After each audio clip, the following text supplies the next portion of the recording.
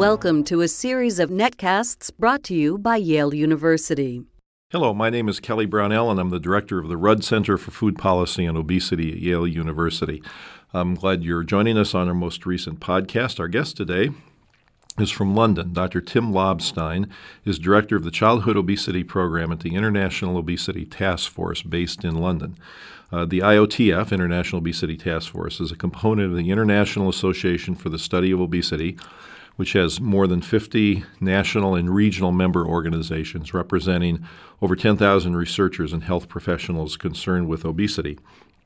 Prior to joining the IOTF, Dr. Lobstein was the director of the Food Commission in the UK, one of the main advocacy organizations on food and nutrition issues around the world, and was editor of the Food magazine. In his capacity with the International Obesity Task Force, Tim has been heavily involved in coordinating programs around the world on childhood obesity with a special focus on issues such as food marketing and economic issues pertaining to obesity. So, Tim, welcome. Thank you very much, Kelly. It's good to be here. Well, I'm delighted to have you here, and you have so much interesting information to tell us. Let's get started with the initial question. You've talked a good bit about how the food supply might be addressed from different angles, and you mentioned both supply and demand issues.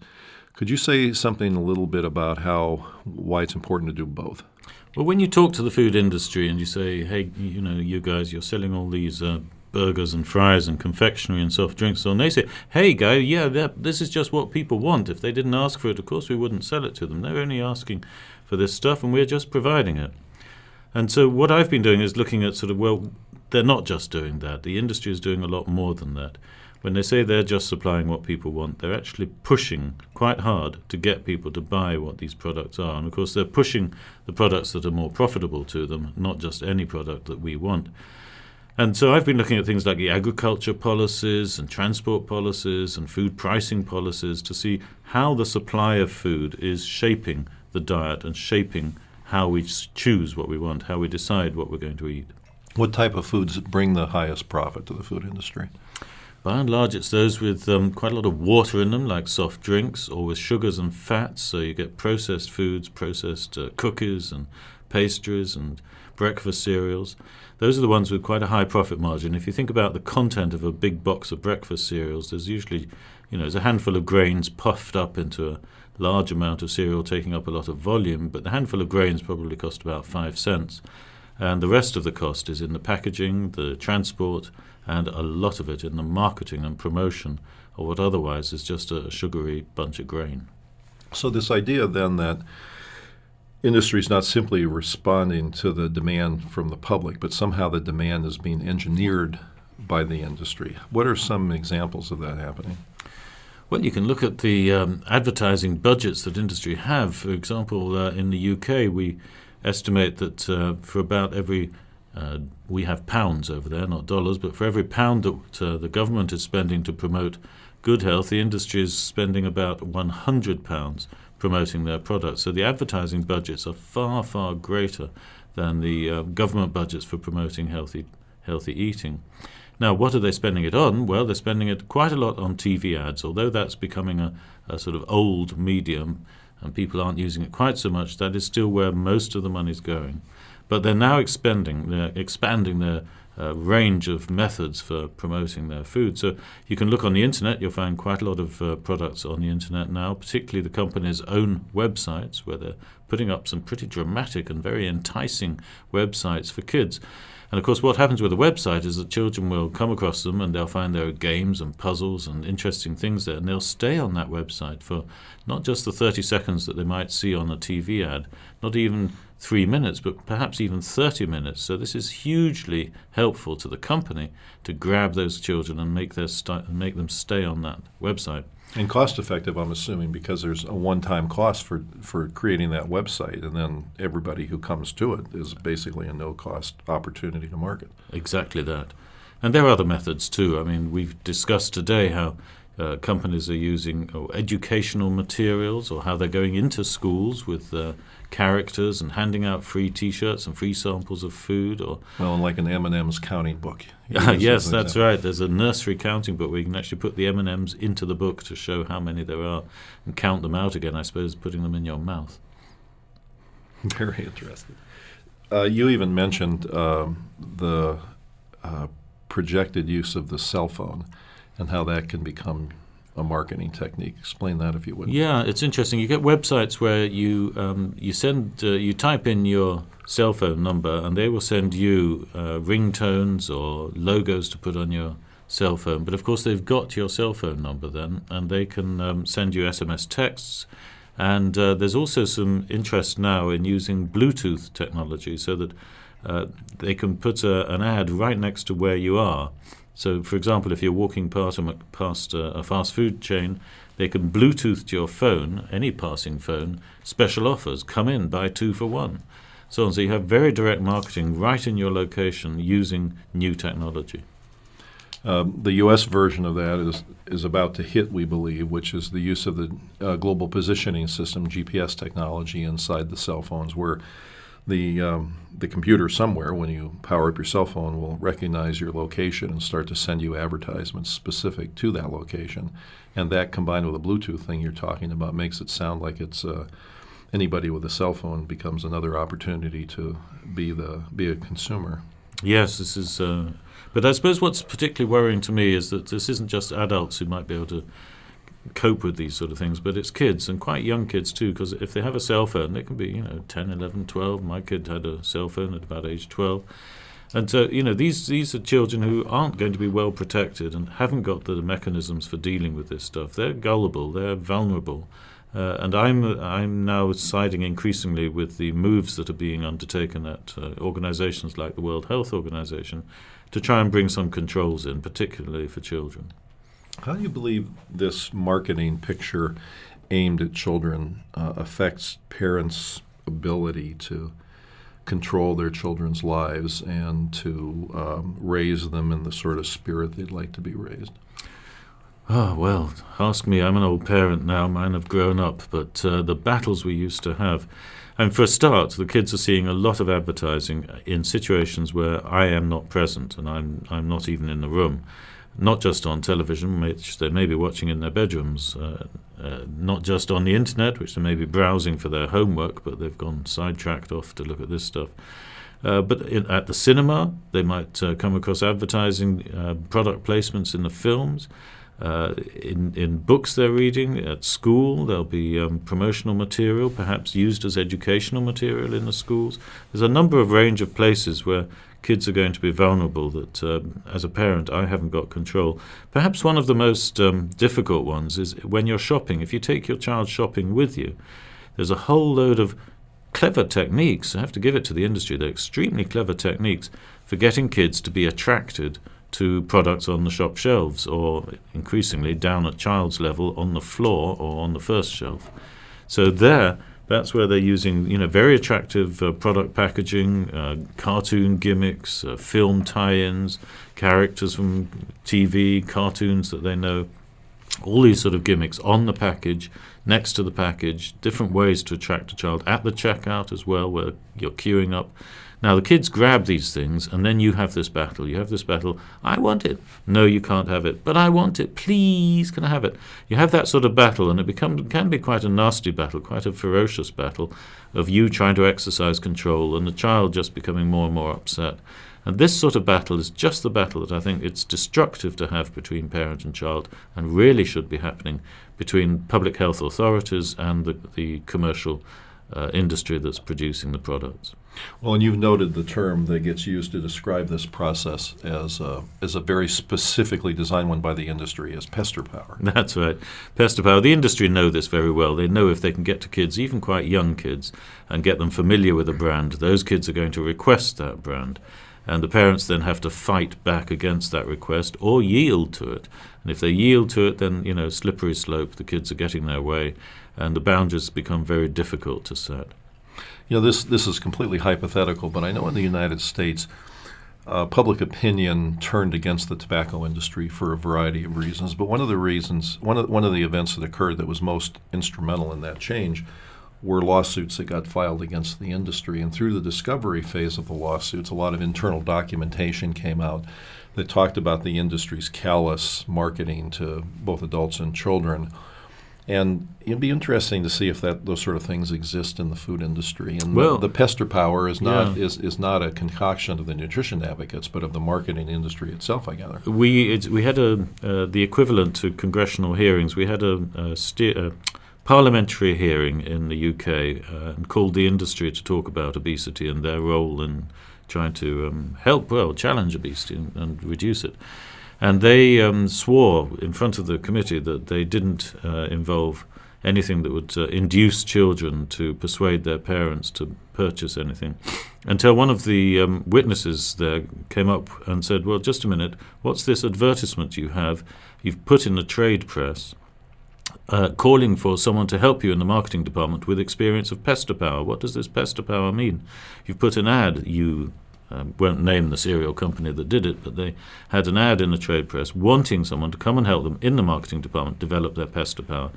How can you say that you're not doing this? And they had to admit, very red-faced, that of course they were doing this. They knew about pester power. They knew that this is one of the techniques that they were using to induce purchases by kids using their parents. Let's turn to the global view on these issues. There are few people that have a sense of the global nature of these issues that you have. Can you talk a little bit about the global nature of the obesity problem, but then also talk about how the food environment is changing in developing countries? Yeah, I mean, if you look at the way in which the world has changed just in the last 20 or 30 years, with the rise of incomes in China and in some of Latin America, Brazil, Argentina, and so on, you see massive changes in their dietary patterns. What used to be diets that were basically grain staples and vegetables and a small amount of protein are now much more dietary dominated by meats, fats, oils, sugars. They've moved much more towards what I would call a Western or even American type diet. And it's not just that the diets look like that, the actual products are similar. So you actually get a rise in the sorts of companies that are out there. They're just like the ones in the US. They are indeed the same companies. The soft drinks companies, the fast food companies, the breakfast cereal companies, they're the same ones. And they're picking up new markets in Brazil, Argentina, India, China. These are the huge new markets for them, and they're influencing the consumers in those markets with all the tricks of the trade, the advertising, the pricing, the positioning and promotion of foods. So that's been the sort of shift that we're seeing. And with it, of course, has come an enormous shift in obesity levels amongst adults in these countries. So now there are more obese people, adults, in India than there are underweight people. We used to think of India as a country full of starving people and they needed more food. They don't. They've got too much. Adults now outnumber the number of underweight people, and that's really a significant change. Because the problems are beginning to occur, and in fact in some cases are really pretty far along in the developing world, but they're not certainly as far along with problems like obesity as the United States or the UK. Does that indicate to you that they have an opportunity to intervene before the case is closed, the job is done, there's no hope of return? Well, I'd like to think there's hope for all of us, that even here in the States and in UK, Europe, that we can reverse some of this pattern. But it's not going to be easy, I agree, because it means really a change in our food supply. It means reconsidering where we're investing new industry. And it means cutting back. And you have to ask the soft drinks industry, what are their sales targets going to look like? What's their 10-year growth plans? Are they still trying to sell more soft drinks to us than they have in the past? Are they intending to expand? Or are they beginning to change their patterns and come up with new products that will help us defeat the obesity problem? Because unless they're doing that, we've got a big battle on our hands. So we've got to look to industry. How are you going to help us make the changes? And I mean big help, not just little tinkering at the edges. This requires a big change. With the industry, food industry, as all industries, preoccupied with growth, do you think it's safe to say that much of the growth is happening outside of the countries where the industries reside? So that is, you have Nestle, Unilever, Kraft, the other big food companies in basically in Europe or the United States, but a lot of their growth is occurring outside of those places, isn't it? It is, but we also, yes, and that has to be challenged, but we also have to think, how is it occurring even in Central Europe, in Northern Europe, in North America and so on. We have to ask, in each location it's going to have its own issues, its own problems. Where is the direct investment coming? Is it coming from abroad or is it local? And how are we going to challenge that? And I guess these are issues that each government's going to have to face in turn, but perhaps need guidance from the World Trade Organization for direct investment issues, Codex for trade issues, how are commodities traded, World Health Organization to start, are we actually marketing foods that are helping with our health or are they undermining our health?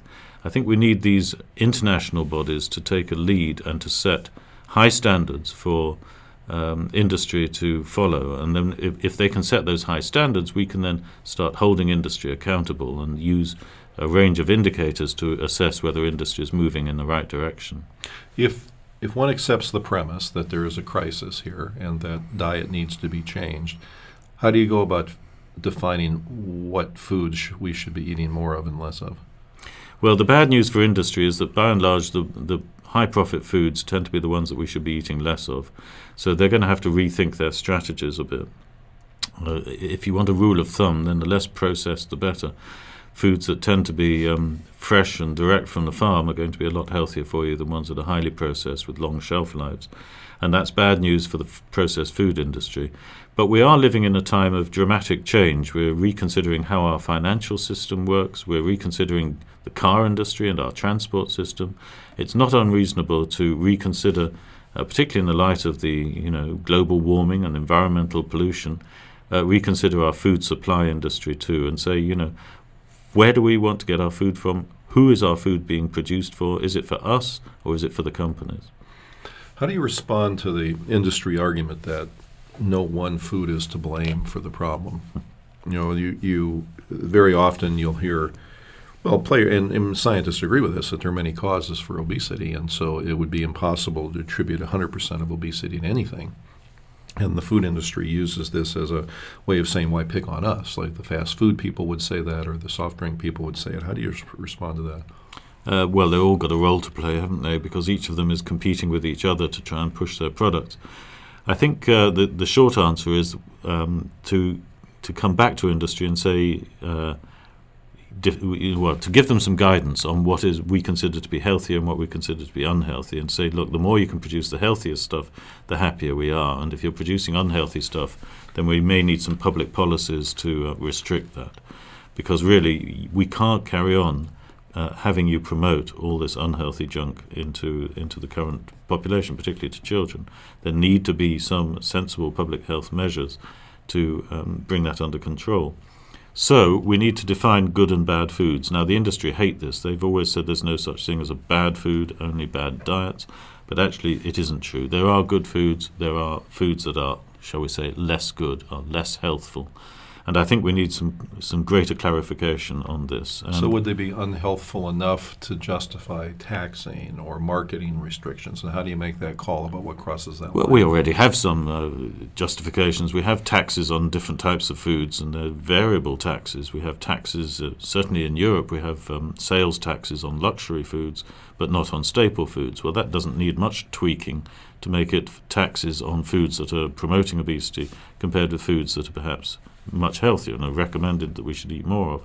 So I think we can adjust and tinker with the tax situation quite effectively. So what would you tax? I mean, if you were to be in charge of adjusting those sort of taxes, or any other intervention for that matter, what foods would you go after first? Well, it's easy just to list some of the sort of common bad areas of food, sort of confectionery and soft drinks and so on. But I think we could take a more scientific approach and develop a classification scheme, what we call a nutrient profiling scheme, to decide what is and is not healthy, promoting health or not promoting health. And in fact, I'm not the first to think this idea. It's been thought about for some years, and the UK government has introduced a system into its legislation where it permits the advertising of healthier foods to children on TV, but not the advertising of less healthy foods. So it's actually come up with a definition of what is good and what is bad. And this is a huge step forward because this has been enshrined in legislation on the statutes. and it defines, using a formula, it's not too difficult, using 7 different aspects of the food to define whether it should or shouldn't be advertised. And that helps a lot in telling the industry, look, we can classify your foods, now talk about sales, growth figures, markets, because we can come in and help you improve your profile. So let's talk about good news. And if you scan the world scene about progressive actions that are being taken to address diet, nutrition, and obesity areas, what do you think are some of the most promising approaches you've seen? Well, I think this nutrient profile issue is going to be one of them, because taking up arms against the marketing of junk food has been one of the campaigns I've been involved with for, 30 years. And we're now seeing that the World Health Organization, at its World Health Assembly last year, called for the development of recommended code of practice around the world, and we're beginning to see the first steps taken for that. And that probably will require this nutrient profiling system so that we can decide what should or shouldn't be marketed to children. So there's an important step being taken at the World Health Organization. Do you see any evidence of economic interventions being used to address these issues? We can think of some. I'm not sure that we've seen them yet. We already know that farm support policies by different governments and by the European Community, it's called the Common Agriculture Policy in Europe, these at the moment are supporting, if anything, they're supporting sort of meat and dairy and the production of grain for animal feed. They're not sufficiently supporting fruit and vegetables or the consumption of healthier foods like fish and so on. So we could see that it wouldn't be difficult to change, or not too difficult to conceive of changing those policies, farm policies, so that we're actually encouraging less environmentally damaging and less health damaging products towards something that's better. So it's possible. We know it's possible. And you can think, well, what else does government do that we ought to be looking at? And you think of quite large amounts of money in Europe, at least, and probably over here, that are being put into supporting industry research measures, agriculture research and production research and processing research. Industry marketing even is being supported by government, how to get products to market fresh and so on. These are government-sponsored, public sector-sponsored research initiatives, and they need to be directed towards the production of healthy foods and not unhealthy foods. So they can be, if you like, nutrient profiled as to how we're spending public money. And then you get other possibilities too. You get public procurement contracts, so school food, hospital food, where food is being bought by large public sector organizations or charitable organizations or foundations. Then these could also be nutrient profiled, and you can ensure that the supplies of those foods meet a high quality criteria for health. So those are good examples of where, if you like, economics could be used to greater effect. So thus far we've been talking about some promising top-down approaches, central governments acting in ways that you hope affect individuals ultimately. What's the role for local action in this arena, do you think? Well, funnily enough, local action has often been a stimulus for more interesting and genuine change than you get at national level. As national often follows rather than leads local. So I'm thinking here of things like parents' activities, getting school boards to kick out the vending machines and change the vending machines, improve food standards in schools. That started really at local and school board level, and then graduated up through state to federal level. It's not, by and large, been a government initiation of this move. In Europe, we had, Jamie Oliver, a celebrity chef on TV, doing a whole series of very interesting TV programs about trying to get kids to eat more healthily in schools, and coming to the conclusion that it needed government action. It was not enough just to try and persuade kids without better government support. I mean, there were not enough kitchens in schools, and the budgets for the schools were so low that only really crappy junk food could be bought. So this needed changing, and with a celebrity chef persuading Tony Blair at a meeting at Number 10 that he had to spend more money on this, and the cameras were following him around, and this got done. And we have now in the UK some much better school food standards than we had 5 years ago. So you're painting a picture of how an individual, even somebody who's not a celebrity, can really make a difference. A parent who gets together with other parents to work with the school system to change the foods, a variety of things like that become really important local victories that then can spread. And as you said, maybe the national legislation follows from that. So people living in their own communities can have a great deal of power in this issue, can't they? They can indeed, and I'm all for empowerment because really a top-down approach often doesn't work too well at local level. If it's only been conceived by civil servants and people up at the top, then it needs to be applied at local level. And if it can be actually started at local level, that's where the thinking is most creative and most productive. So, yeah, more empowerment, more local action. How do we mobilize local action? Now, Kelly, you're asking for some real political answers here. How do we get local action? I mean, as a parent, well, I'll give you an example. Yeah. I mean, you've been very active with the media. So when the International Obesity Task Force issues reports, they tend to get attention in the media, and you get quoted in the media a good bit, and your colleagues do as well. And that seems to me to be a real concerted effort to change public opinion, to alert people to the issues here, and that becomes one way of mobilizing local action. It does, and indeed one of the messages that we like to put out is that as a parent, you don't want to be anxious about these issues. You want to turn your anxiety into something a bit nearer anger at what you're being sold. So you're no longer anxious about what you're feeding your kids, but you're angry at the way the industry is manipulating you and your children. And then you turn that anger into action, and you find the support you need locally or nationally. There are a large number of advocacy organizations around the world, consumer groups and other advocacy groups, who will be there to help you, and there's material around that they can offer you, and there's advice, and there'll be experience elsewhere. So, as I say, don't be anxious, get angry, and then use that anger to get active. Well, it's a positive note to end on then, to know that people can be empowered and can take action at their local level, and that can make a big difference nationally, ultimately, as more and more people catch on. So our guest today was Dr. Tim Lobstein, Director of the Childhood Obesity Program at the International Obesity Task Force in London. I urge you to go to the Rudd Center website to get access to other excellent podcasts we've had, and also to see a variety of resources we have available, including a free email newsletter that comes out monthly on food, nutrition, and public policy issues.